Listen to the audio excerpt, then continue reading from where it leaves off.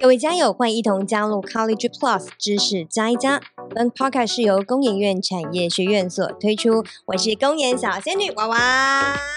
那今天呢，来到我们的 podcast 第5集，我们要跟大家聊聊的是呢，盘查碳足迹，一步一脚印，2050净零家园不是梦。首先一开始呢，先为各位来介绍我们今天的大来宾，来自于我们工研院绿能所碳足迹首席辅导顾问黄文辉博士，欢迎。大家好，非常荣幸在空中跟各位见面，是非常欢迎王博。那接着为各位来介绍呢，正在线上呢与我们一同参与的我们工研院的代表，工研院产业学院数位策略总监廖兆宏博士，欢迎。Hello， 大家好，我是 John。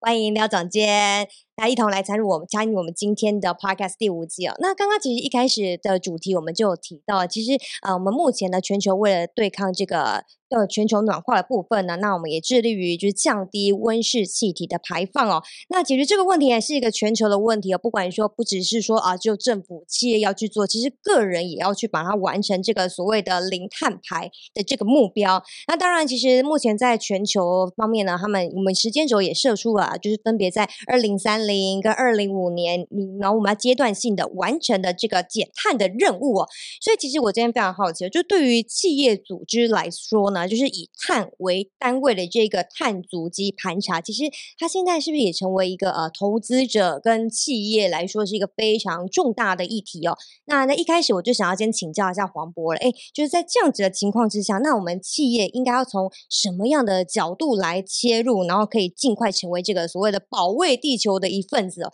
让我们讲刚刚一开始提到就2050的这个减碳的零碳的净零家园呢，不再是个空谈，不再是个梦想呢？哇，这个问题真的是目前最伟大的问题哈。是，的确啦，因为减碳呢现在是全球运动。对，为什么它是全球运动呢？哈，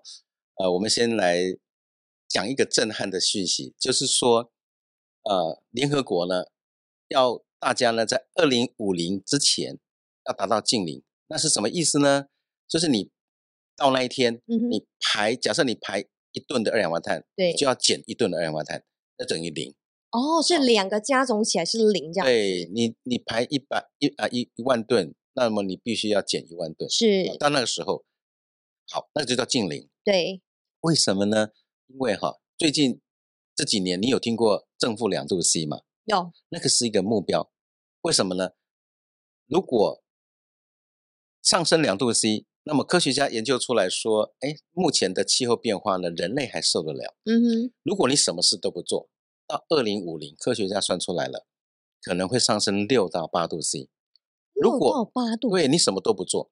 到那个时候，你知道气候的变化，因为我们现在都知道南北极冰层融化得很严重，北极熊都没有家了。而且呢，我们现在有很多下大雨啦、干旱啦，这些都是气候变迁造成的因素。所以如果你什么都不做，到时候你想想看我们的夏天如果高温38度，到那时候加个8度C， 哇，46度。我现在就已经受不了了，是加个6度到8度。那最震撼的是，科学家告诉我们已经回不去了。回不去了。你以为说我们到那时候温度呢，会在平均温度会下降吗？不会，科学家已经告诉我们，正负2度C，就是你最高只能让它再提高2度。是。如果你不采取作为，这个地球的环境已经不太适合人类的生存。所以呢，现在是变成全球运动。所以我们必须要知道回不去了，所以我们要努力让它维持，只能上升到2度以内，甚至1.5度。对，这个是我们蔡总统带领我们全台湾的企业去符合全球的这个刚讲一个远大的梦想，对，跟全球接轨。对，我们要扮演一个模范生嘛，是。所以说你刚才提到说，现在很多企业也开始投入减碳，原因是什么？因为他也要知道说，如果你不减碳，你是地球的一份子，如果你不参与减碳，那你表示你不合群。你这人拍到顶。所以呢，我们的企业呢，也要给人家感觉你是按这个hold到顶的我来给来听就是说你是一个会减碳的企业，那么你卖出来的商品呢，我就喜欢买你的产品，因为你是有减碳道德的。对，所以这是非常重要的那2050为什么2050？因为科学家有算出来了，这是计算出来的结果。到那个时候，全球的这个温室气体的浓度呢还是那么多，一直多一直多。到那个时候，如果你减，到那时候如果净零，到那时候才净零，还是会上升2°C、1.5、2°C，还是会哦。对，表示我说回不去了哈，所以这个已经事实啊，所以大家一定要努力，让自己未来的环境呢适合我们后代子孙可以生活的。是，所以这个是一个我刚才讲是一个伟大的问题，也是一个没有错伟大的使命。好，所以呢，减碳就变成我们全球运动。那么减碳呢，不能留为一个口号，就要你要去做。对，你要去做，怎么做？那你要减多少碳呢？这个就是另外一个重点了，对呀，对不对？你说2050净零，那你必须要会算自己的公司甚至自己的产品排碳是多少，对，好，那你才去减碳嘛，对不对？所以这个是一个远大的目标，我们必须要往这个达成。那我在工研院上班我们是一个以科学研究为主的一个单位所以呢，我们既然要减碳呢，我们就要依照科学的方式，所以我们要用科学的方法，用数字来做管理。所以你算出来你的产品的排碳是多少，就好像我们要减重嘛，对，假设我今天要减个10公斤、20公斤，那么我是不是要先买个体重计？对，我要先知道说我目前我的体重多少。对呀，对呀，你不能说我靠我的腰带，腰带你又越细越重。哎呦，我这奇怪，我这10年体重都没变，我腰带还是用原来的腰带，对，永远都是第二个扣子啊，这样子穿得动还永远一个对，结果你站上体重计，奇怪，我腰带不是一样吗？一定是体重机坏掉，没有原来你的腰带松了所以呢，我们不能靠感觉，我们要靠实际的衡量，对，用数字来做管理，就是科学性的管理。是没有错。其实刚刚黄博你有提到，就是您在我们工研院这边，其实工研院它很早就已经投入了这个净零永续的研究，那也成立了碳足迹的辅导专家团队。时间其实也蛮久，已经有15年的一个实务这样经验了。那而且也辅导过超过200家的一个企业的实务经验。所以我想要请教一下黄博士，就是我们的团队啊，在这么多年的一个辅导经验当中，因为其实15年的时间，所以有早期跟近期嘛，那这两者之间有没有什么样比较不一样的着重点跟走向呢？有，因为说早期跟近期嘛，这不好意思就暴露我的年龄了我们大概前辈说呀我们超过15年没有错将近20年其实碳足迹在10几年前就流行过一波，流行对2009年那时候呢就有碳足迹的计算的开始。那时候碳足迹的名字刚出来，大家觉得很新鲜，所以呢，企业界也慢慢的很多让他们的产品来算碳足迹。可是那时候为什么我说流行了？因为好像公司呢有产品算碳足迹，好像感觉很 fashion， 很 fashion 好像走在最前端，对，好像赢过我所有其他竞争品牌。你讲的真对，赶快，对，所以呢，这个产品它的竞争产品也会做，那么可是为什么我称那个时期称为流行了就是后来很多开始算了很多碳足迹之后呢，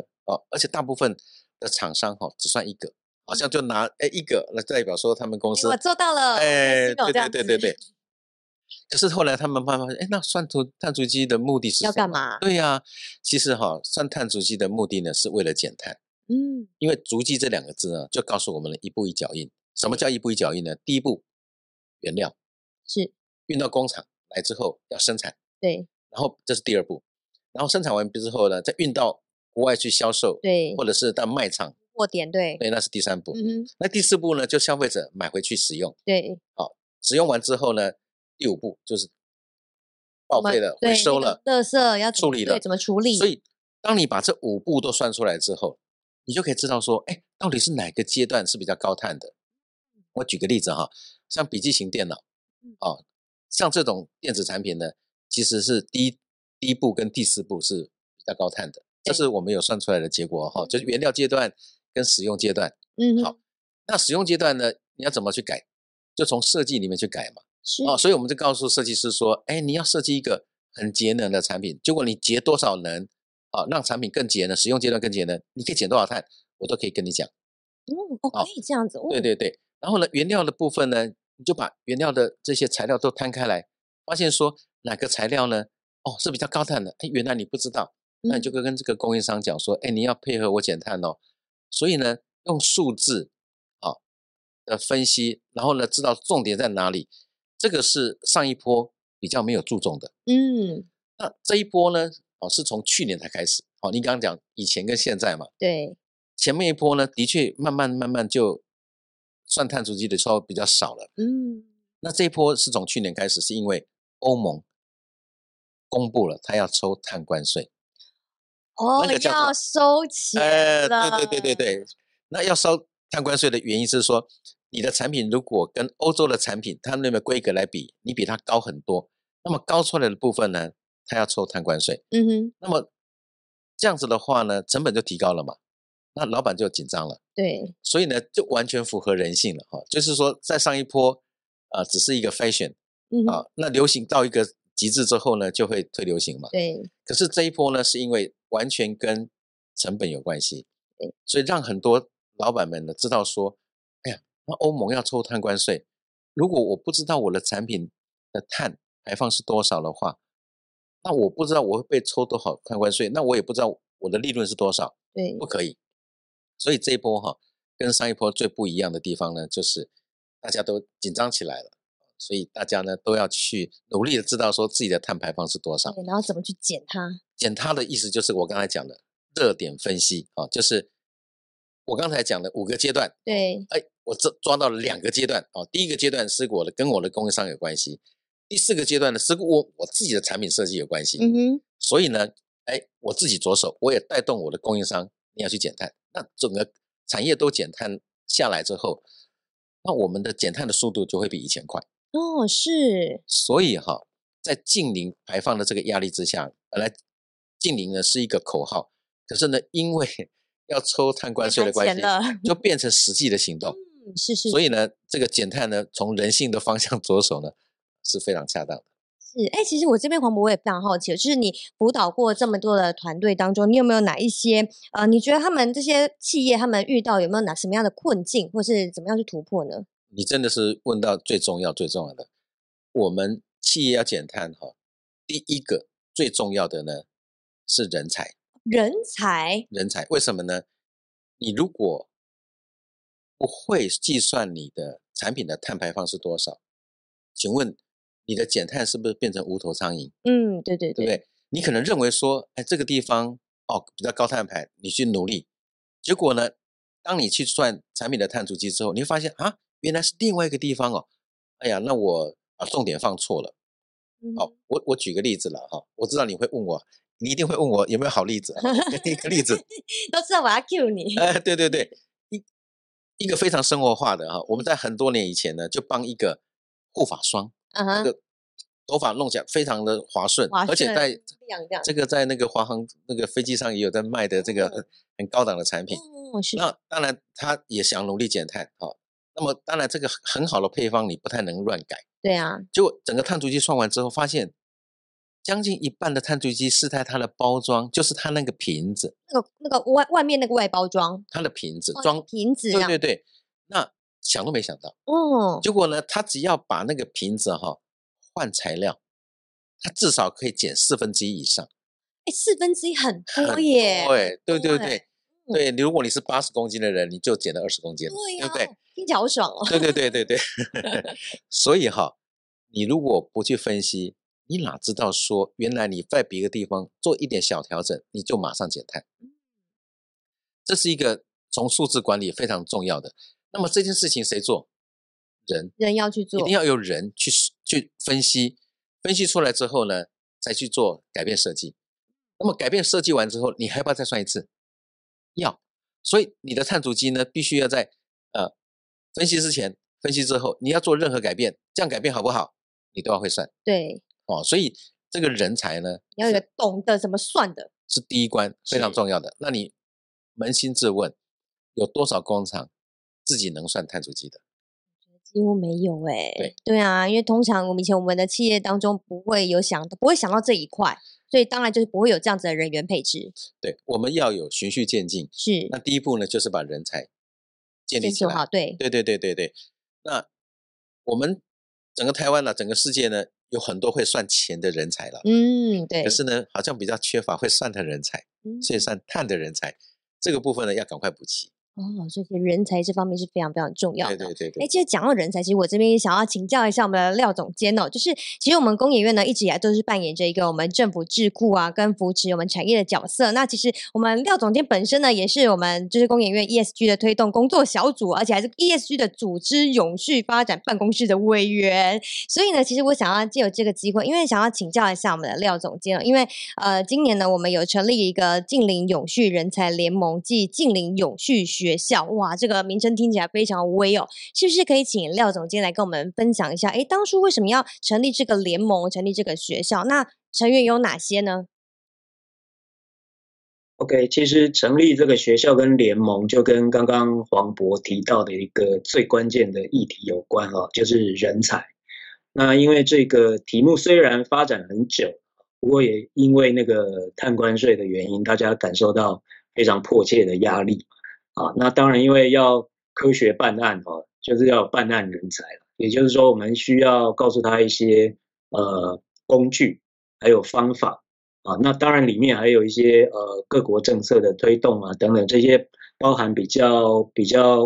微观跟巨观的这些相关的这些知识技能，我们都需要去做培训。那所以人才的这个发展在净零这一块，我想当然他要学习的议题很多了。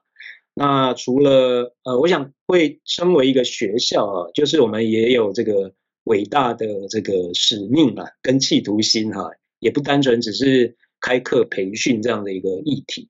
那当然因为以工研院的角色来讲，我们还是要协助各种不同的产业了。当然以我们最主轴还是科技产业。那以科技产业来讲，刚刚黄渤也有提到一些像电子业这个因为占台湾的这个出口的总值相当的大那当然也不只有这个电子业包含刚刚提到那个人才联盟就是净零永续的人才发展联盟。我们应该是这样，同时在这个组织的架构上，学校它是比较核心业务还是在 training 在培训的这个课程。那各位知道，像以一般的大专校院等等，它主要还是比较正规教育或者是在学分位的一个授予那我们的学校它当然不是在这个教育它还是在这个产业人才的培训跟发展。那当然我们希望除了这个一般性的课程，还有比较刚提到实务性的这种操作性的课程。那当然还有我们刚刚提到像碳足迹，它本身就是一个很专业，要训练很多种工具跟方法的一个 track 那当然也不只有碳足迹，我们还有非常多的像刚提到的这样一个各方面的一些议题那所以以学校来讲，它就是在人才的发展，我们也希望发展自己的certificate 就是认证。因为认证的话，对一个专业的工作者来讲，还有对厂商来讲，它是一个还蛮重要的一种机制，就是认可一个人的能力，工作上的一个职能。那当然因为同步我们希望在这个人才联盟，因为它会链接到不同的产官学研这样的一种对象，也就是说产业界当然就是公司这一块，就是人才的需求端嘛。那学校的话可能是人才的供给端。那也有因为净零这个题材我觉得还蛮跨领域的也就是说它可能来自于化工材料这个机械电子等等，它这个理工背景的当然是相当的棒那除此之外，可能在公司的管理商管的人才，或者是像刚刚黄渤提到说那个比如说那个护发霜，是不是如果我们减碳减得很好，我是不是要把它行销推广出去也要有行销的人才。那以金融界来讲，可能也要做这个金融的管理甚至授信的这个人员的管理等等我想它还蛮跨领域的。也就是说我们希望链接不同的产官学研在不同的产业。那目前来讲，我们在人才联盟这一块大概有非常多的工协会因为工协会底下就有千百万家的公司嘛，就是我们现在工协会包含了这个全国工总电工会工商协进会、丝织工会、机械工会、等等有非常多这样一个不同行业，那还在陆续增加中了我们也常常收到不同的 request 的希望加入这个联盟。事实上我们在今年年底的时候就会有一个联盟，我们会有个 Talent Week 会有一个这样的一个大活动，我们就会在这个联盟推出应该是说对外会更大的一种宣示或者说链接那当然因为这个各行各业 join 进来之后我觉得他们有很多的需求当然以工研院来讲，我觉得也很难说100%完全就符合大家的这个期待不过我们还是非常努力像以工研院来讲像黄博士绿能所的专家嘛好像在上次讲说那个10年磨一剑我们的绿能所已经每个人身上都背好几十支箭了对，没错，专家实在是太厉害了，这个阅人无数嘛，他们的经验真的很丰富了。就是我如果没记错的话，黄博有帮我们国内的这个，包含这个刚刚有提到那种比较食品业嘛或者是一些民生消费的产业嘛还有这个电子业或者是这个脚踏车、自行车等等这个等一下让黄博自己讲了，就是各行各业它的怎么样？学生学员的人数非常多，那个辅导经验很够。那我刚刚要特别讲，就是说我们希望把工研院这样一种能量透过这个联盟的机制能够不敢讲造福啦，就是能够服务到更多的这个产业，让他们很快的掌握到碳足迹，还有在这个节能减碳还有净零上面，能够赶快把人才培养出来，然后赶快在这个时间赛跑上能够掌握到非常关键的一些 know how， 然后采取行动。我觉得这个是我们学校的一个 mission。那联盟的话，因为光工研院自己做那个能量实在太小了，所以我们就链接很多业界的好朋友，大家一起来。那把工研院能做的，我们是希望让更多人都参与投入进来，然后培养一个净零永续军然后让这个台湾在这个净零永续的这个发展上能够不敢讲捷足先登应该是说至少把我们在透过工研院，因为最厉害还是在技术我觉得我们在技术上面的一个除了技转之外技转当然是说我们把技术授权或者是协助他们在节能减碳上面的一个制程或者材料上面的一个处理之外，那在人才这方面我们需要有更多的能量，更多的一个朋友进来，在大家一起努力所以我们这个是成立的宗旨大概是这样。那也希望说透过当然因为最具体的还是一个一个的班我觉得我们的班每次都不敢讲，我上次好像有一点太招摇，说班班爆满刚好而已不过实在也是啦，就是坐在现场的那个黄博就是我们的天王讲师就是真的是非常的客气工研院的每个研究员都很忙然后但是因为碳足迹或者是这个实在太热门了。那上次我们提到是养成班嘛，养成班是比较 junior 的这种学员对那黄博他培训的除了养成班，当然还有一些认证班。认证班就是他已经在职，他要更专业的这种技能跟 know how。那也包含了我们也有就是客制化的企业包班的培训那可能我记得印象没错的话，有好几个班是董事长带着总经理带着副总协理这样一起来，还有那个供应商一起来学的我们就非常乐见这样的一种例子。我觉得就是赶快把这样一个人才梯队培养起来，然后工研院在这个扮演一个推动者的角色。我觉得可能在这个 moment 吧，刚刚提到2050虽然是一个不敢讲遥不可及的梦想，应该虽然很遥远我觉得或许我们在把人才培养起来，或许我们就离那个梦想的距离越来越近。因为我们那个把自己身强体健然后把这个技能招数武功练得越厉害，我们或许就会有新的方法，会有新的一种模式真的可以让我们达到那个目标。我套句那个之前常讲的话，就是梦想还是要有的，万一它实现了。对，没有错，非常重要那也接续了，我觉得也接续了刚刚就是廖总他所提到人才这一块。那刚刚廖总也有先跟大家来预告一下，就是我们接下来我们有一个公研，我们开办了一个企业碳足迹分析管理师的认证班哦。那其实黄渤也是里面的讲师之一哦。那针对就是这个碳足迹的这样的一个专业项目，是不是可以跟大家来分享一下？这个班它的特色在哪边呢？好的，的确哈，这是非常重要的，而且是企业界最需要的人才培训的一个课程啦。那么这个碳足迹这个认证班哈，那么它最主要呢有5个课程的内容，5个课程，5个课程的内容，上几天？5天。连续5天吗？不是我知道我们的产业界很忙的，喘了一口气所以呢，我们大概是分5次啊，分5次哈。那每一个课程呢，1天大概隔周，让大家呢能有所上课完之后呢，还有所发酵了哈。那这个课程呢，当然我跟这个产业学院精心设计的，最主要是怎么样？第一个课程呢是国际标准，所以碳足迹呢有国际标准的哦。ISO 14067因为它的编号是 ISO 14067所以呢，大家都依照这个国际标准计算不论你这个计算完毕的结果呢，到美国、到欧洲因为他们也是用这个标准计算的，游戏规则大家都是一样的是都一样所以呢，这个是非常重要的一个课程然后让大家呢有个最基础。那除此之外呢，第2个课程呢是产品类别规则，意思就是说除了标准以外呢，各类的产品呢也要有一个共